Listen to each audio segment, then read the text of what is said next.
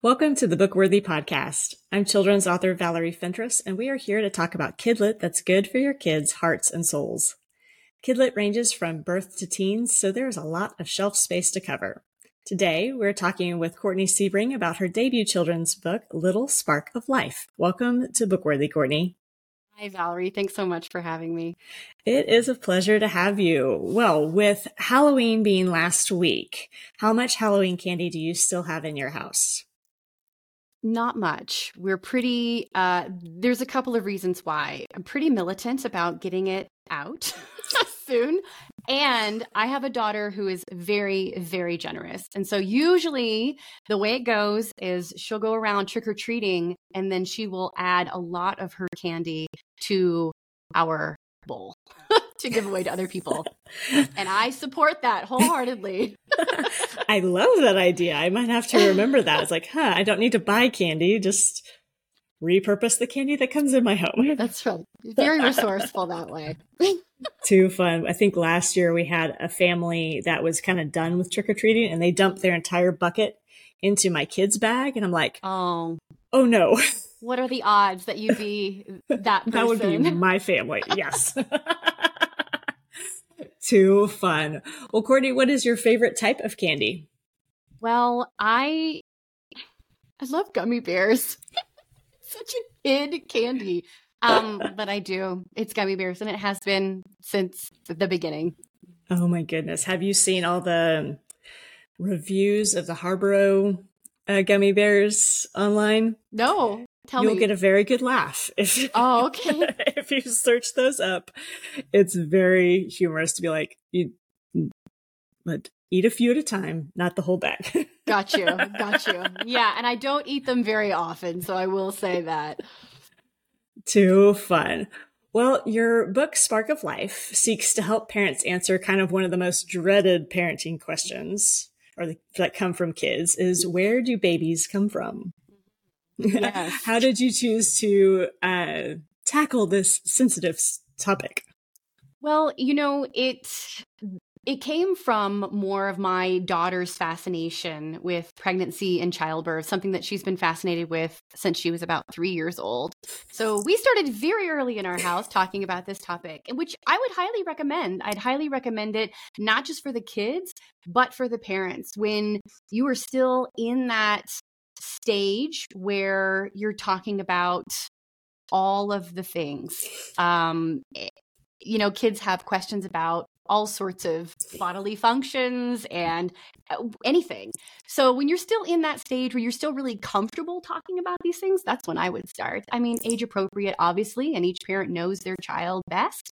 But yeah, it more came, the book itself, Little Spark of Life, more came from my daughter's fascination. And then also it came from my husband and I doing some research on the local pro-life community that we were involved in. And there's that element to it as well. I think your book does a great job of engaging a kid's curiosity because, when they're even at any age, they're just like, even at 3 with your daughter, there's just like, why, what, where? Those are those constant questions kids have. And I think, like you said, if we start these conversations earlier in an age appropriate way, that they're comfortable with these topics and discussing these topics with us. So as they get older and things get stickier and things get harder, they're still Mom, why? And Mom, what? And still you're that welcoming conversation. So, you said you talked about, some of your pro-life activity, in your community. Yes. Kind of what is the story that led you to really engage in that community and write this book? Great question. And it's an unusual story, to be honest. So we fostered and adopted our daughter. And so the pro-life message and topic was a part of our story early on. However, it wasn't until our daughter was about 4 years old. The story goes like this. We were on a trip in our camper. We took a month-long trip from Nova Scotia down to Florida. And a few weeks into that trip, after we put our daughter to bed, my husband and I found ourselves in separate areas of this 24-foot camper. So he was up front and I was in the back, and we were just on our phones. And so after 3 or 4 evenings of this, we checked in with each other. We call it being lost in the vortex. Like, are you lost in the vortex? Are you okay? Just accountability, checking in. Come to find out, separately, unbeknownst to the other person, we were watching videos by organizations like Live Action. We were listening to talks by people like Kristen Hawken from Students for Life. We were just educating ourselves on different pro-life apologetics and even legislation, Canada versus the United States. We were living in Canada at the time, and we were really shocked at what we discovered. And when you read about these things and when you see some of these things, you cannot get them out of your mind. And at that point, we said, okay, well, it's not an accident that we're, both researching this at the exact same time. What are we going to do about it? And sort of our next step was to become involved in the pro-life movement in our local community, which was Halifax, Nova Scotia at the time. And so I sort of combined, it was shortly after that, actually, that trip, that I started writing the first manuscript for Little Spark of Life. So I more or less combined my daughter's natural curiosity for where do babies come from, her obsession, really, if I'm honest, with my newfound sort of, what do I say, like passion for the pro-life message. I love that. And I think your book does an amazing job of talking about birth from, baby from conception being uniquely formed and purposefully made as, walking this sibling through what's going on and as the baby develops. And I think that does a really great job of just communicating in a very healthy and kid appropriate way that life starts right at the beginning, and it's beautiful how you have done that. What does your daughter think about this book? Our book, as far as she's concerned, I definitely read her some drafts. So, I wrote it. I started writing it when she was 4. She just turned 9. I did put it away for quite some time, which is another story in terms of like when the opportunity came about to publish the book. But when I did get it out again and dust it off and start reworking it, she was part of the process from the beginning, and she's very much a visual artist. And so her being I think the part of the process that she was the most excited about was helping to choose the illustrator. And it was so cool for me to open up these different illustrators' portfolios and say to her, look, this is what these people do. This is their job. Let's hire one. You too could do this, is sort of the subtext of that. Too fun. I love that it's fun to introduce our kids to new types of careers and new types of, that they can use their talents and their passions and their loves to be a career. Because there's a lot of, the world kind of puts into our mind that, no, you have to be successful. You have to have a desk job. You have to do this and that. And it's not true. God uses us in so many different ways. And even in your own life, you have, you have a background in theater making, and you work as a voiceover artist. And, how did you get into those types of careers? It's interesting that we're talking about, our kids and introducing them to interesting jobs and encouraging their passions, because when I think about where I am now and what God has me doing now, it is very much connected back to what I was into when I was a child. And I think, I vividly remember writing stories in my room when I was 6 years old, and actually started doing voiceover when I was 3, which is another story. And I did it for a few years. My brother and I both did voiceover for, 4 or 5 years. And our family moved. And when we moved, that kind of went off the table for a while. But I stayed in touch with the gentleman that we did voiceover with. And in my like mid to late 20s, I picked it up again. And he was the first person that I called. All right, how do I set up a studio in my home? And anyway, he's my longest friendship, I say. I've known him since I was 3. But anyway, there's that. And then, yeah, like I said, writing stories. I wrote poetry all through like junior high and high school, and majored in English and theater. And so it started when I was very young, both the voiceover and the writing. And I've just kind of come full circle with them. So I think it's really important that, we as parents encourage our children in their passion, but also ourselves, that we don't necessarily buy into, you have to do one thing, or you have to, whatever, fill in the blank. It's really a journey, and you're going to end up where you're going to end up. And it's going to be God's plan and God's timing. I love that. And it's it's a big part of my story too. And I love how even in your book, Little Spark of Life, you talk about how God is working everything together and building this little person with their interests and what their hair color is going to be, and just how God is putting them together, knitting them together in, the mother's womb, as the sibling is preparing to also become a brother, and that kind of thing. And I think the world wants to think that we're hardwired for one thing, but God is so creative and so generous in his giftings that he just wants us to honor him in whatever we do. And I love that even in this book, talking about, a newborn baby and preparing for a newborn baby, that those types of messages are also woven in. Thank you. Yeah, definitely purposeful in doing that. I wanted children to understand, obviously, like the process from conception to birth, but more than the process, it's the value. It's that this is a whole person. And even part of writing the book for me was preserving language. A baby is a baby. And, I love this quote from a book called Books That Build Character, and by William Kilpatrick and Suzanne Wolf. It says, if you as a parent don't take steps to educate your child, it's an almost sure bet that educate your child's imagination. It's almost sure bet that his imagination will be seduced by the culture.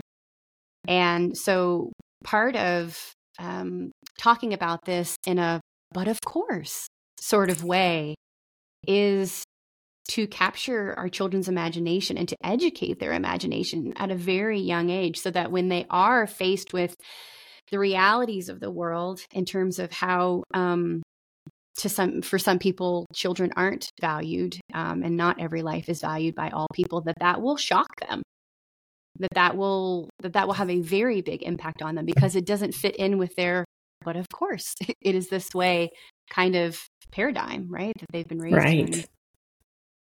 Yeah, it's important for us as parents to take the time to inform and encourage their curiosity, and to be the person that our kids come to with questions, and to be that person that helps guide them towards the worldview that has been a blessing to us in our faith and our love of God and love of Scripture, that they can see the benefits of having that similar worldview, because the world is definitely going to throw lots of curveballs at them, and to say a baby is not valuable when they so are. And, even in people who have made choices that lean against, babies being,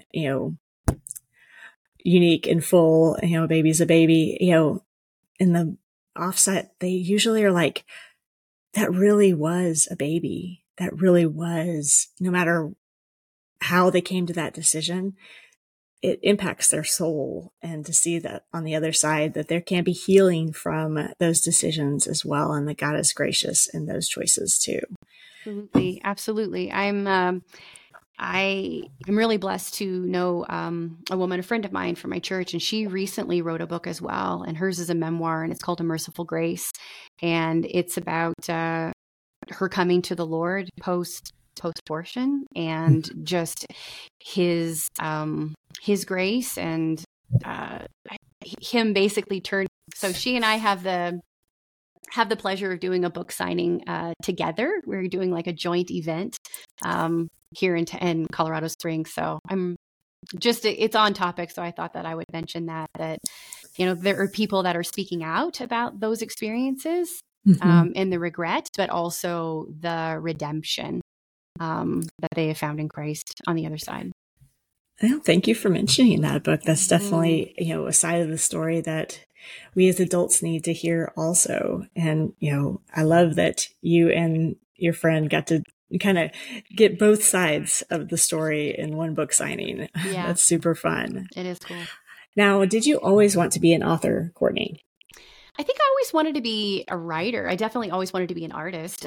So it's, you know, I was like, how far back do I go? The ripple in the pond, you know? So I'd say like big picture umbrella. I always knew that I was an artist. And I think that everything that I have, you know, dipped my toes into, be it theater making or voiceover, or writing poetry, or now writing children's books, it all kind of falls under that heading. I've always loved to write. I did not always know that I would be a children's author. I've certainly written more poetry than I have children's books. Although this book, I mean, started out as a poem.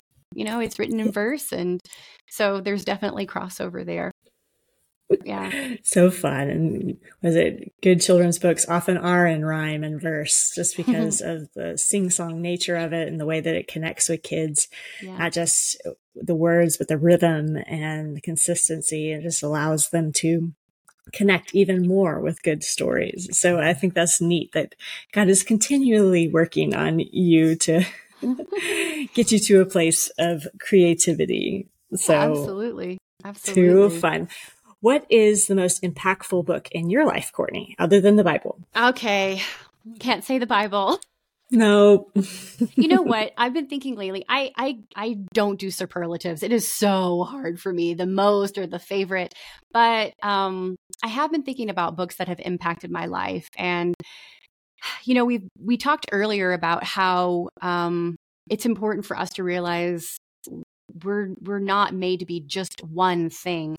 And part of this journey, this author journey for me, has been kind of bucking against this branding yourself, or what's your brand, what's your niche. And one of the first poets that I started reading when I was in high school was Walt Whitman, and particularly Leaves of Grass. And the stanza, the phrase that keeps coming back to my mind over the last week has been, do I contradict myself? Very well, then I contradict myself. I am wide, I contain multitudes, something to that effect. And I've been thinking, yeah, Walt, I contain multitudes. Don't try to put me in a box. So I would say Leaves of Grass. Yeah, that collection of poetry has had a really big impact on my life. And also later on in my life, I picked up, or I was introduced to Billy Collins, and his book, I believe it's Questions for Angels. Oh man, the introduction to Billy Collins was, huge for me. Huge. Love his poetry. Too fun. I like the attitude you're coming out of, bucking the system, and because there is, as an author, or probably even as a voice actor, everything wants you to have this platform, have this stance, and we are bigger than that. I think Walt had it right. We are a multitude of things. Agreed. Too fun. Well, what is your favorite children's book, Courtney? Again, this one's hard. I know, superlatives. My daughter and I love William Steig. And I'd say one of our favorite William Steig books is Dr. DeSoto. I mean, he's known for Sylvester and the Magic Pebble, and I think Brave Irene. But I didn't really know Dr. DeSoto in my childhood. I discovered it once I became a parent. I love him because the characters are really, really fun and well developed. But mostly I like them because he dives deep into language. His language is rich. The vocabulary is there. It's not dumbed down. Sometimes I feel like children's books just don't give our kids enough credit. Going back to that curiosity, they want to know why. What does that word mean? What does that word mean? And I think a great way to do that is to add rich language and an imaginative language, word pictures. So he does that. We love the book Dr. DeSoto by Williams. So fun. I agree with you on that.